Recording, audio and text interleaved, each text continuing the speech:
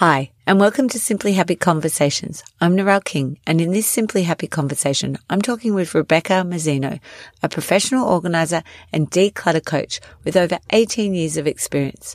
She shares ideas to support people with complex needs using a person-centered approach. She also talks about the difference between hoarding behaviors and hoarding disorders, misconceptions, and how best to support both. This conversation is a video recording that you can also watch on YouTube. Let's jump into this Simply Happy guest conversation. Welcome to Simply Happy Conversations. I'm Narelle King, wellness and organisational coach and yin and nidra yoga instructor. This podcast will help you create more time using organisational strategies so that you can start to simplify your life and prioritise your health.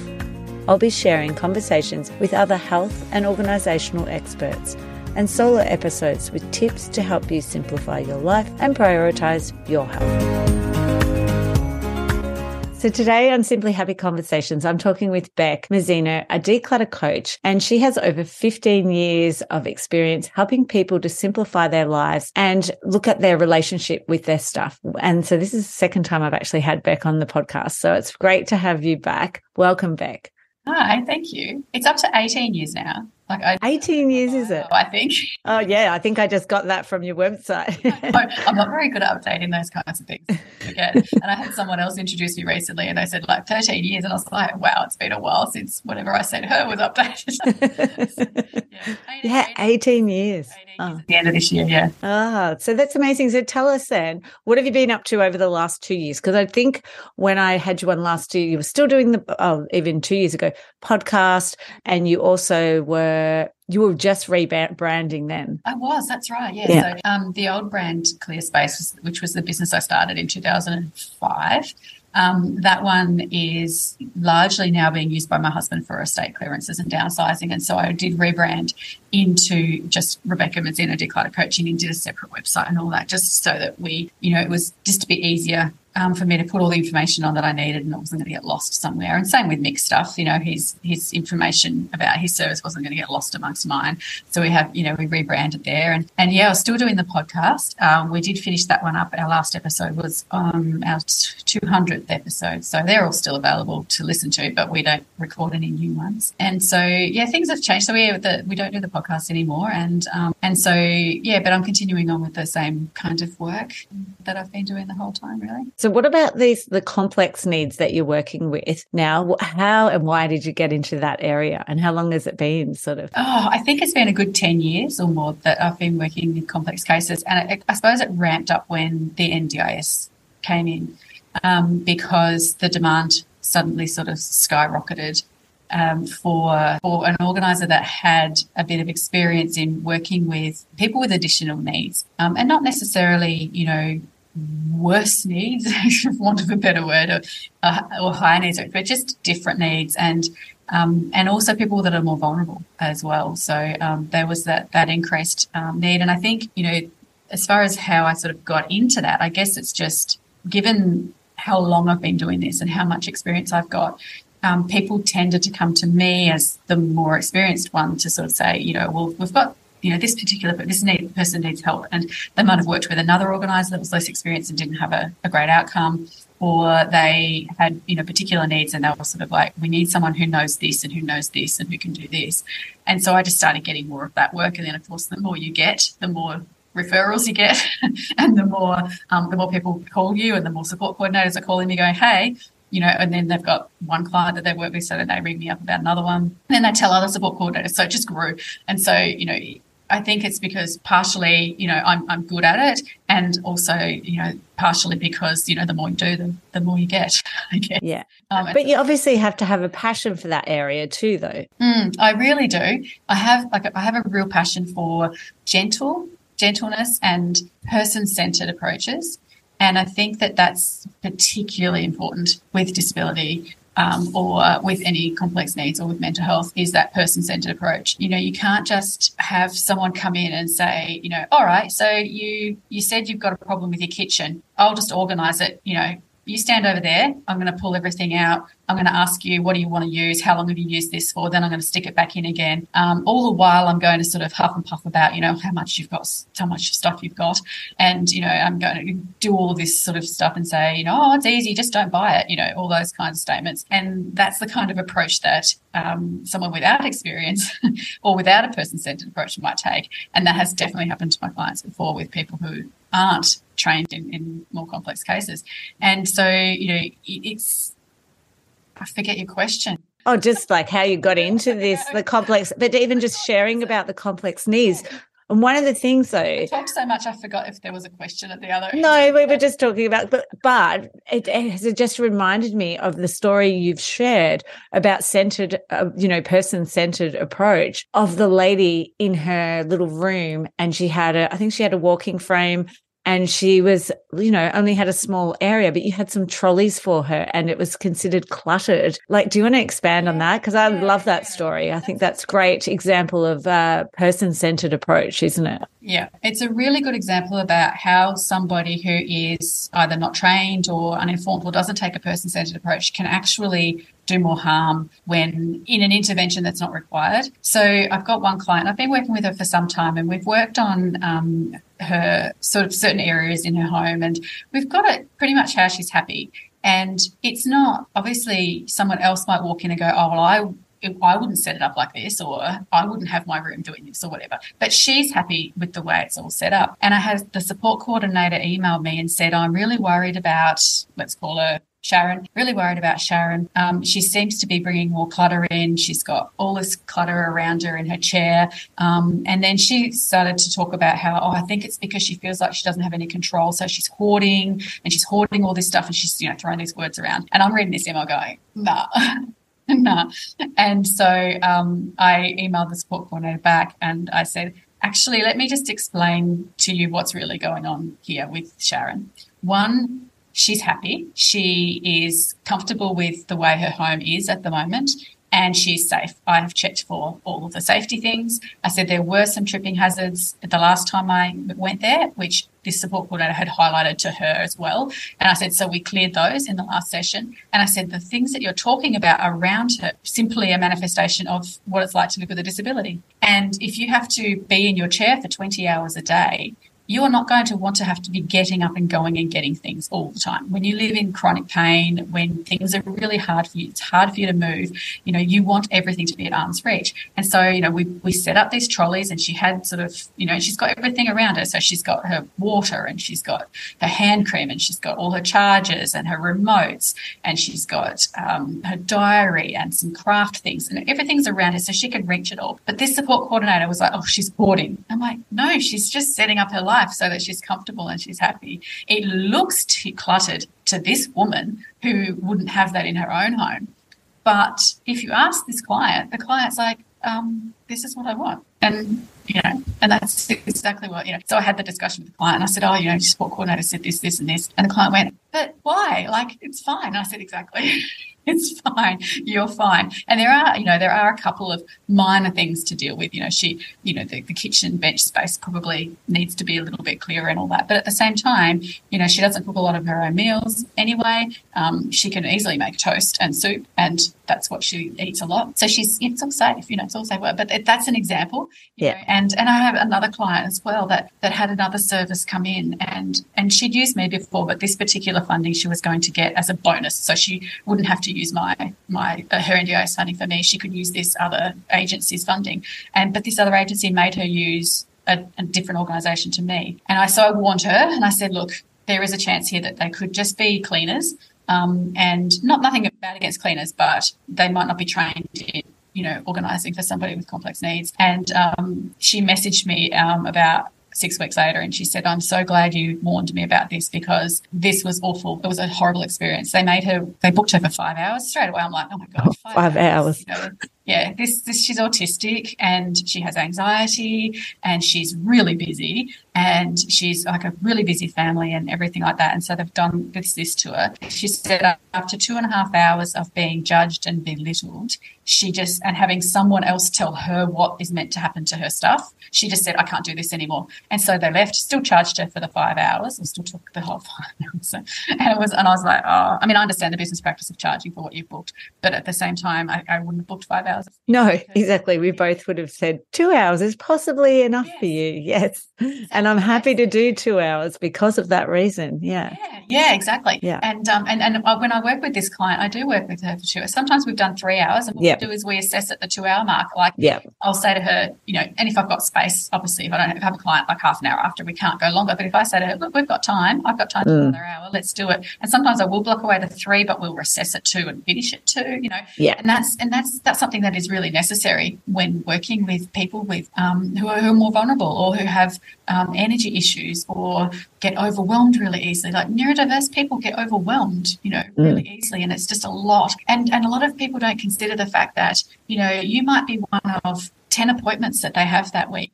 Yeah. They've only got a certain number of spoons. And if you use all of them up on Monday afternoon doing a 6-hour decluttering thing, they are out for the rest of the week. They're not going to be able to fulfill the other things that they want, either their obligations or their fun things that they want to do. That has to be, we have to consider that, there are only so many spoons that people have. And I always assume that they have limited spoons, because assuming that is, and being wrong is better than assuming the other way around. Definitely. Limited spoons, then they'll tell me, they'll say, I don't need to stop after 2. Let's go. Like, I'm good. I know how to regulate. I'm cool with that. And then others will be like, yes, I'm pretty sure I can't do more than 2 hours. Then I've had some, and I've also changed my policy recently, and I now have a minimum of 1 hour. And I have a different rate for that hour, because I found that I had a couple of clients who I was losing at 45-minute mark. Yeah. And I could see that. And I was like, they're not getting anything out of this. And legally, I was able to charge 2 hours because that was what was in the service agreement. I could charge 2 hours because that was my minimum. And they had agreed to that. And they often verbally would say, you can still charge, But I just felt ethically, working with someone who I know is not going to go over an hour and still booking 2-hour appointments with them, because that's my policy, is not right. So I changed my policy. So I have now some 1 hour. There's requirements, obviously. They can't live miles and miles and miles away. Yeah, exactly. Yeah. But, and it's a slightly higher rate to sort of compensate for that. But, it does suit few of my clients to just have those 1 hour sessions. It's too much for them anymore. Yep. I have an hour and a half this afternoon, and that's exactly the same reason, because I know we get to the sort of hour, we can do a little bit more, but that's enough. So it's like, let's just do it. An hour and a half. I'm happy with that. And it works. It works for both myself and for the clients. So yes, I think that there's no hard and fast rules, and it's working with the person and their energy and the spoons, really, because you do with complex needs, we do have to look at that. So what about, you touched on a little bit about hoarding behaviors or hoarding disorder that, some people may mention. Tell us a little bit more about it. Define it for us. Because it is a word that is thrown around all the time. Like, I get it all the time when I get an inquiry. Oh, I have hoarding disorder. It's like, hang on, do you have that diagnosed? No, I'm just saying I am. So, yes. Usually, in that case, if they don't have a diagnosis, they'll say, I am a hoarder. They usually don't use the disorder name, because they kind of don't really know about it unless they're diagnosed. So you will say, people say, oh, I'm a hoarder, or they'll say, or their support coordinator will call them a hoarder, or their family member will call them hoarder, and they don't necessarily have hoarding disorder. So hoarding disorder is an actual mental illness with a diagnostic criteria that needs to be met before you can have the condition, basically. It's in the DSM-5. The diagnostic criteria is pretty clear. You have to have the inability to part with possessions regardless of their value. You need to have the behaviour of compulsively acquiring items. You need to have areas of your home that most areas of your home unusable for their primary purpose, and that the behaviours all cause significant impairment to life and distress. And so if you meet all those criteria, then hoarding disorder. And also they will check when they're diagnosing whether or not you have another condition that could be the reason why the hoarding behaviours exist before they'll diagnose. So they may sort of say, well, actually, it's the OCD that's doing that. So we won't give you a hoarding disorder diagnosis because OCD seems to be the reason why you're compulsively acquiring, and your trauma is the reason why you're not letting go, or your PTSD is why you're not letting go. So there might be other conditions also. But, overall, if there aren't any other conditions, then hoarding disorder will be the diagnosis. And usually hoarding disorder is, people would have seen it on TV, on the shows. And, it's quite, and it's not always that dramatic. Like people, I have a client with hoarding disorder. I saw her yesterday, and she doesn't live in squalor. The house, there are no pests in the house. There's no odor. There's no smell. It's not like what's on TV. There are really high volumes of stuff though. And if she even has to consider parting with something, it's significantly distressing for her. So there will be lots of tears, over the idea of getting rid of things. And there are some people with hoarding disorder who can't part with anything, whereas, she can part with some things. It doesn't mean she doesn't have the disorder. We got rid of a whole lot of stuff that had been water damage yesterday, and she was happy she wasn't happy, she was willing to get rid of them. But I could see in the process of her doing that the things that she would take out, there were a couple of things where she actually was really disappointed and really upset that they'd got damaged because she would have kept it. And then there were other things that she sort of went, oh, oops, I ruined that, and she could get rid of it. So there's definitely a spectrum with regards to hoarding disorder, and there is that range. And she is sort of more on the, I guess, as far as her symptoms go, as far as keeping goes, she has those high levels of keeping, but she has a really high motivation to want to change, which is really good. And that is different to what you might see from some of the people on TV. Their motivation for change is often relatively low. Their fear just sort of overtakes it, and they don't want to change, or they turn help away and say, no, I want to deal with this, whereas she help seeks, which is obviously going to help her in the long run if she's motivated to change. But yeah, there's a whole spectrum. So it's not always what you see on TV. It's not always dead cats in a freezer and stuff like that. It's sometimes just a lot of stuff and strong attachment to it, and lots of stuff coming in. Yes, it's a lot of stuff. Like we might do a lot of work and then we come back the next week and it's like, oh my goodness, I can't keep up. Like there's so much stuff, isn't it? Unfortunately, especially with hoarding disorder, more comes in than it goes out. And so it's a real battle. Yeah. People working with these people and for the people themselves to try and make some headway, because, these behaviours, a lot of the time they know they're doing them and they know they're harmful. It's the same as everyone else. It's the same as a smoker who looks at the packet where it says, causes lung cancer. In the picture. And they pop one in their mouth anyway.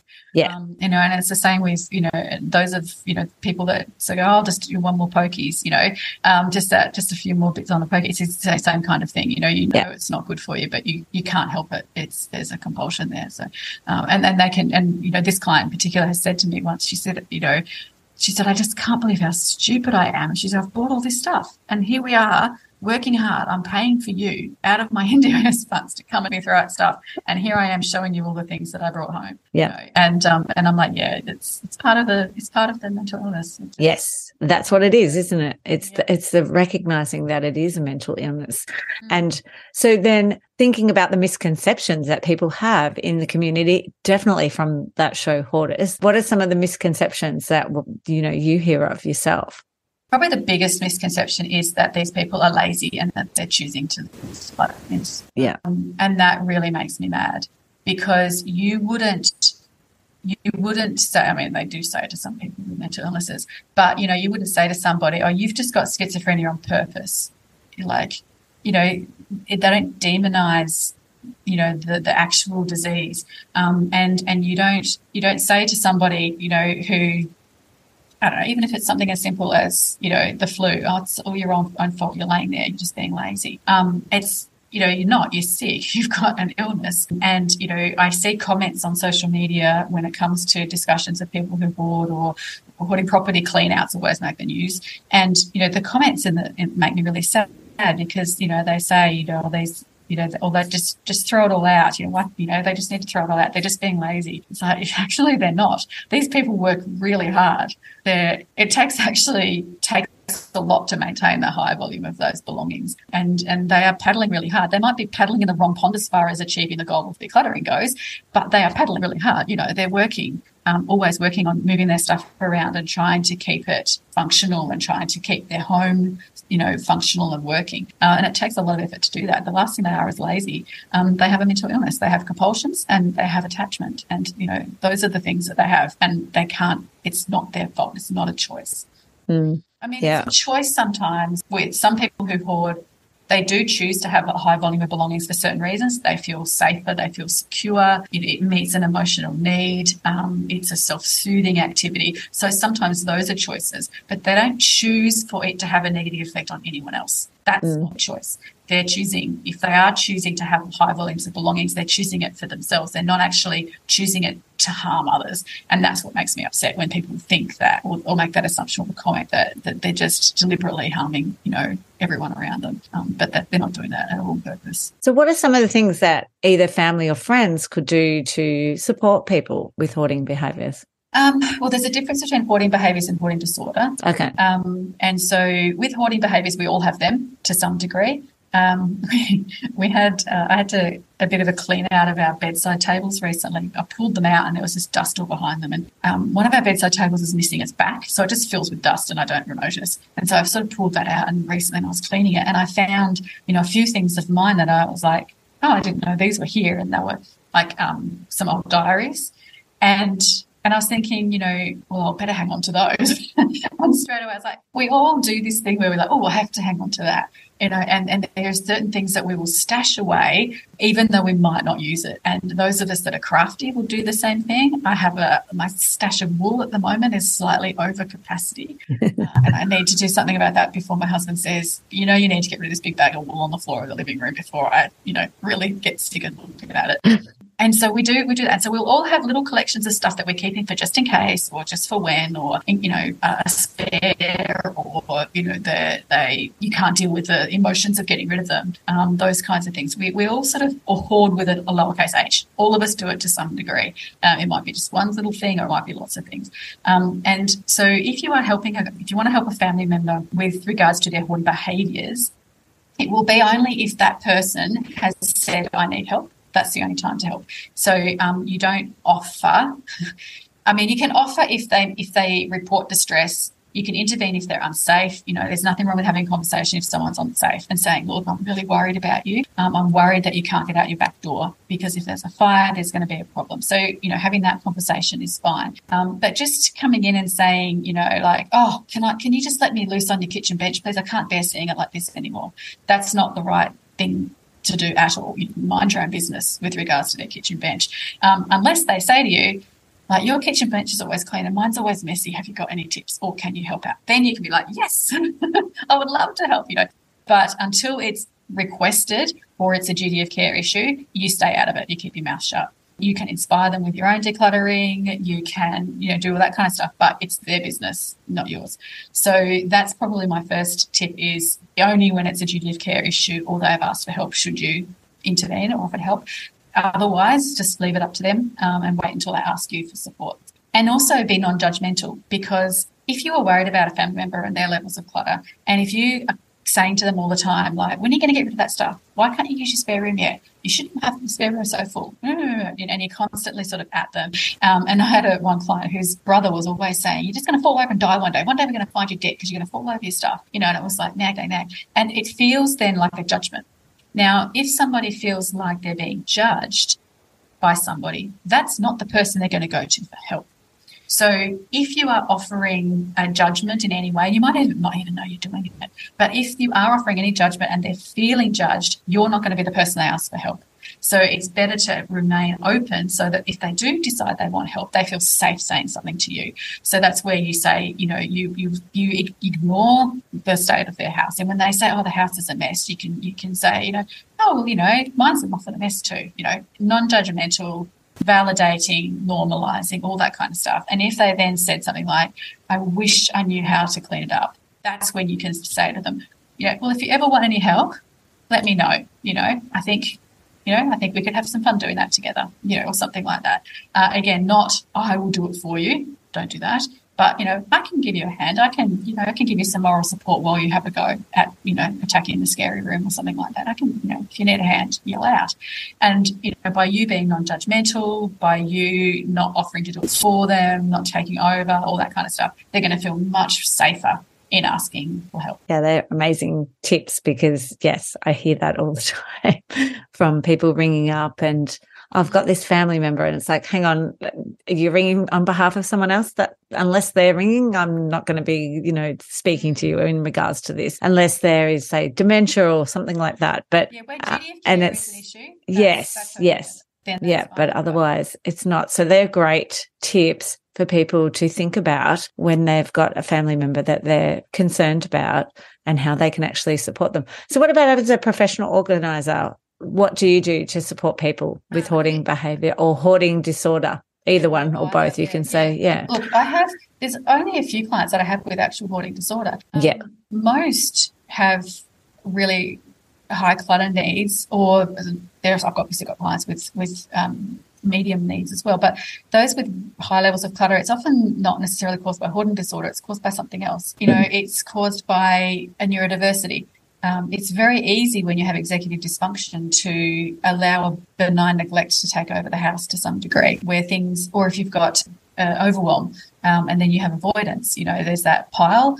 And if you've got an executive dysfunction and you get overwhelmed when there are a lot of things to do or where there are multiple steps or some complexities involved in a particular task, then your brain will not allow you to do that task. Doesn't matter how much you want to do it, your brain will be like, nah, we're not doing that. And so, that's sort of will then build up over time into levels of clutter. So people with ADHD often have, doom piles and doom boxes and piles scattered around that their brain is just refusing to let them deal with, even though the thing is annoying them and they really want it to go. They just can't, do that. That task initiation is difficult, and that overwhelm where their brain just shuts down, and I described it to my mother-in-law. She's very neurotypical, and she doesn't really understand me. And it was interesting that, I've known her for 25 years now, and we had a conversation recently about this, and I was trying to describe this ADHD overwhelm avoidance to her. And I said, okay, imagine there's like a blob of something icky on the carpet over there near the wall. And we looked at her perfect carpet, and she's like, okay, I'm imagining that. And I said, me with ADHD, and if it's my house, if it's your house, I could ignore it or I would clean it up for you. But if it's my house, I would look at that and go, ooh, there's something gross over there. I'm going to have to deal with that. And as soon as I say I'm going to have to deal with that, and as soon as I acknowledge how gross it is, this big glass wall comes up in front of me and I can't get past that wall to the thing. I want to do it because I don't want my house smelling, or I don't want to stand in the thing, but there's this wall in the way and I just can't do it because it's icky and it is going to involve some kind of complexity and I have an obligation to do it. So straight away, I get all of this avoidance, executive dysfunction. And I said to her, there's ways to break down the wall. I can find something that's more icky to avoid on the other side of the room, and then all of a sudden this wall comes down and I can do this ickiness to avoid the other worse ickiness. So that's a really great way to get something done, is to find something worse than that. Yeah. I said, or I can have a buddy come and say, let's do it together, and then the wall comes down. Or someone else can do it for me and the wall will come down. Or I can, I'll just ignore the wall, and then all of a sudden one day it'll just be gone and I'll just go over and do the icky thing, but it might take me 6 months to do it. And I was describing that to her and she's like, that's just really interesting. And then she looked at me and she said, that does explain a lot. And I went, yeah, she knows me well, So I think she's been watching me over the years and puzzling over why I've had the behaviours that I've had before. And so now she's like, this is all making sense. So it's that.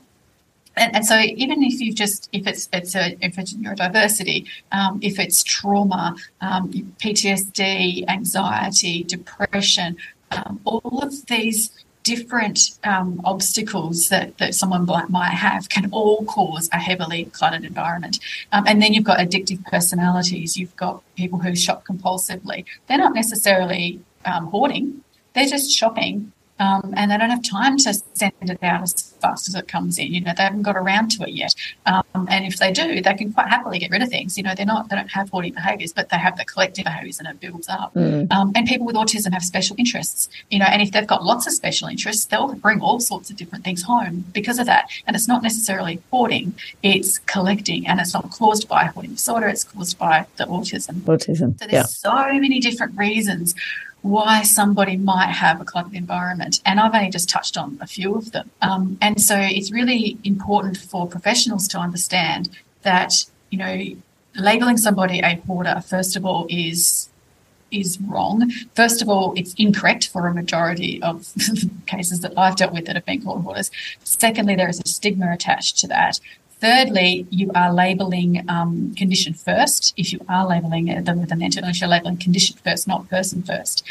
People with hoarding disorder are people, they're intelligent. They've always got above average intelligence, one of the hallmarks of hoarding disorder. Above average intelligence, really high interest in things, an ability to see things that we can't see. They've got like this superpower where they can see more attributes. They've got more connections in their brain, and they can see more attributes of an item than what somebody else without the disorder can. And so, they are a whole person, and they've got hopes and they've got dreams and all that kind of stuff. And by calling them a hoarder, you're just reducing them to one of their behaviours, or you're reducing them to their mental illness. And so, using that word for a start, I try and, you've probably seen me say within our industry, don't say person with hoarding disorder or person with hoarding behaviours, because there are people, you might have some that self-identify and say, oh, I'm a hoarder. Yeah. That's cool. Let them roll with that. That's fine. But just don't go calling them a hoarder yourself.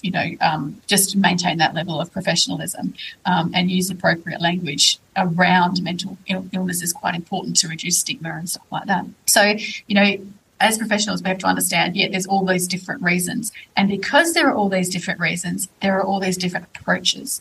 And so, again, it has to come down to a person-centered approach. Like, what is this behaviour? Where is this behaviour coming from? And then how can we tackle it from the direction it needs to be tackled in that the client wants to or is comfortable doing? And then also understanding that people have complex relationships with their belongings. They have different needs to us, and they have different tolerance levels to us, and they have different thoughts about things to us. Some clients will really anthropomorphise objects, and some professional organisers wouldn't even consider anthropomorphising something. But, the fact that my client will say to me, if I get rid of those 3 teddies, then the other 3 will have survivor guilt. It's that real thing. Like, they really think like that. And by saying to her, don't be stupid, teddies don't have feelings, or like, what are you talking about? Why would a teddy have survivor guilt? By saying that, we're, again, not seeing it from that client's perspective.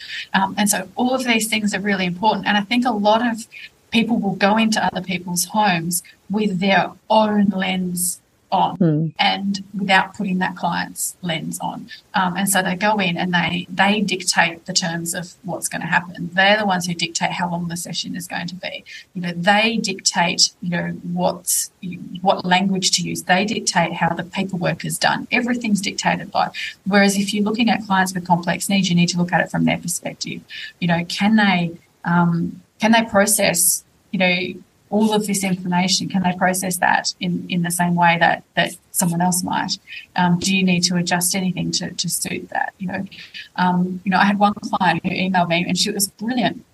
She sent me this really long email, and obviously she's really self-aware, and she's obviously dealt with a lot of service providers. And she just said to me, these are the things that I need from you. I need emails that are less than 3 dot points. I need you to say things very clearly. I cannot understand grey areas.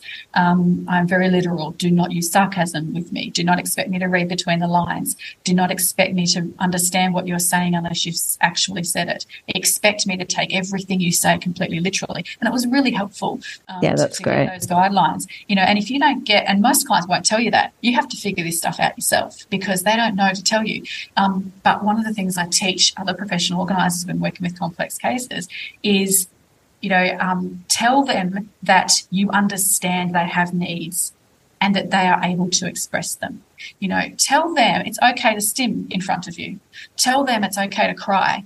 Tell them you understand if they need to go and disappear for 10 minutes and be on their own. Tell them all of these things so that they feel like, okay, this person gets me. I can act myself. I can do things that I need to do, instead of like my client who had this 5-hour session. And she said, she was only half an hour in before she was feeling really anxious. And so for 2 hours, she just went going. Through. Wow. Yeah, she just kept going. And eventually, and I said to her that I was so proud of her for stopping the session, because, she could have tried to go for the whole 5 hours, but she knew her limits, and she eventually plucked up the courage to say, this isn't working for me. It has to end. You must leave. You have to leave now. And she said, I'm upset and but, she said, you have to leave now. Yeah. And so that's and I had a client say to me once, you have to leave now. And I'm like, I'm so sorry that I missed that cue earlier. I'm really, I'm really sorry. And she said, it's okay. She said, I didn't really tell you properly, but I've reached my limit now. And I said, okay. And then we wrapped it up and I left. And then we checked back in a week later and we're all good. And then we made some changes to how we were going to do things next time. I was, going to check in with her sooner. She was going to check in with herself sooner. We were going to sort of work that out.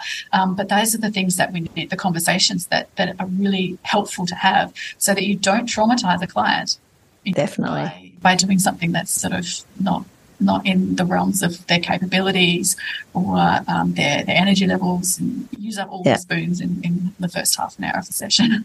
You've put it just so beautifully, Beck, because I love that it's like you've rounded out what sometimes our job looks like so well, because there's so much more to it than just making a beautiful pantry or a drawer look nice. There's so much more to the job as a professional organizer than meets the eye, really, isn't there? It's all about communication and working with the person, and it's people relationships, isn't it? Building relationships. Yeah, absolutely. It's making sure, and it's all about making sure people are safe. Everyone's safe. Yes. You have to be safe and your client has to be safe. And as far as vulnerable clients go, safety is really important. And safety doesn't just mean, that you're picking up after yourself so that your client doesn't fall over. Safety means checking on them and saying, do you need to take a break? Oh, yeah, the emotional part. That. Yeah, definitely. Safety and that energy safety and all of that. Yeah. Those are the things that are really important. And, you still can. And this is the thing. There are professional organisers out there who don't